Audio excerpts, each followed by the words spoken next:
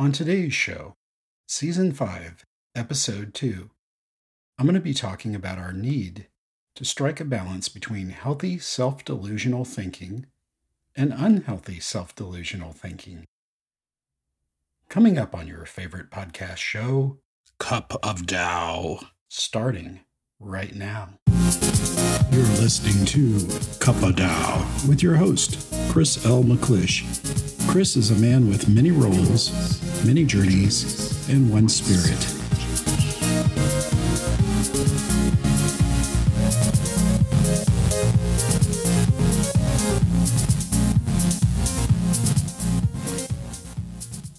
Hello, my friend. How are you today? I'm excited about some potential upcoming shows where I'm going to invite some more guests, including a listener and some authors. For today, I thought it would be good to bring up something that I believe worthy of consideration. Let me give you some background. I remember back about 30 years ago when a colleague, a fellow clinician, and I were in a discussion, more of a debate. He pointed out that mental disorders, by definition, consisted of faulty thinking. That depression was an exaggeration of circumstance. And likewise, anxiety disorders were faulty beliefs and exaggerations of what could go wrong. Like exaggerated fears, etc.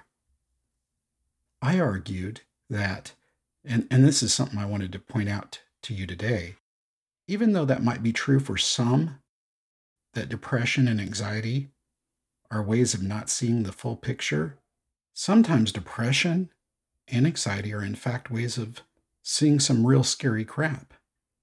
Some situations in life are threatening. Many people who are depressed are in tough situations. Many who are anxious are aware of some of the bad things that could happen. And sometimes fears do come true. Honestly, I am someone who frequently sees concerns, and I can honestly say that a great many, if not most of my fears, have came true when it comes to family members, situations where inadequate planning was involved, and many other situations. I'm like a human risk calculator.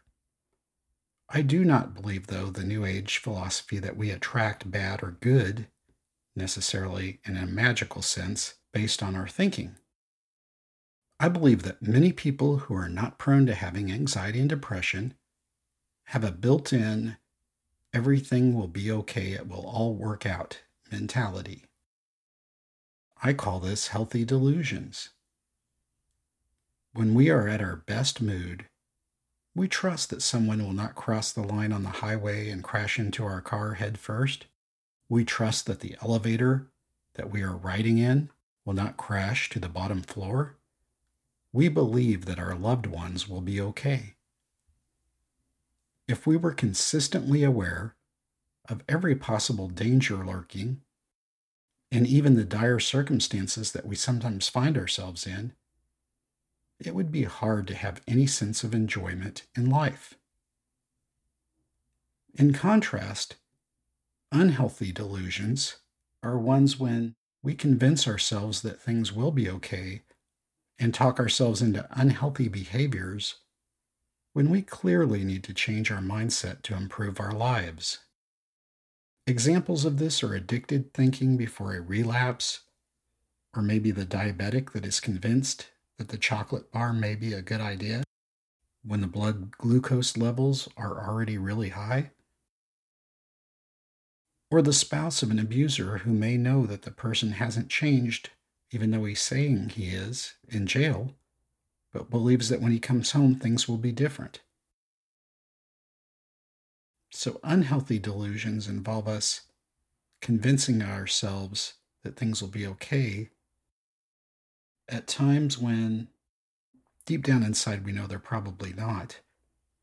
And healthy delusions are kind of ignoring the reality of the possible dangers and some of the bad things in our lives. Again, this is where finding a middle path is important.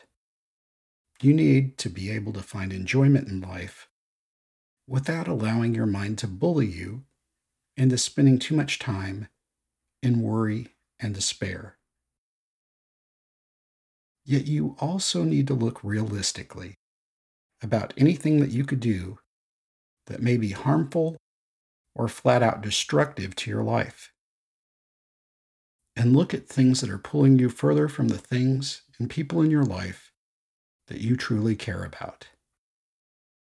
I know that this is easier said than done, but if you don't go towards that middle path of balance between increasing some healthy delusions and decreasing some unhealthy ones, your life will not be as good as it could be. You will not be in the moment for many of life's precious moments that you will never get back. Think about it. If you would like to connect with me, support me, or maybe you just want to learn more about me, please go to chrismcclish.com. See the show notes for more detail. Also check out my book, Accepting Life on Life's Terms, Taoist Psychology for Today's Uncertain Times, available in written, print, digital, hardcover, and audiobook formats. Get it now where you get great books. If you're in a truly tough situation and you have stuff going on that's really concerning you, or if your mind comes up with stuff to worry, depress you about, or bother you about, see if you can schedule some time to just enjoy good time. If there's nothing good going on, make some good time. If your life is fairly smooth, soak it up. Enjoy the moments.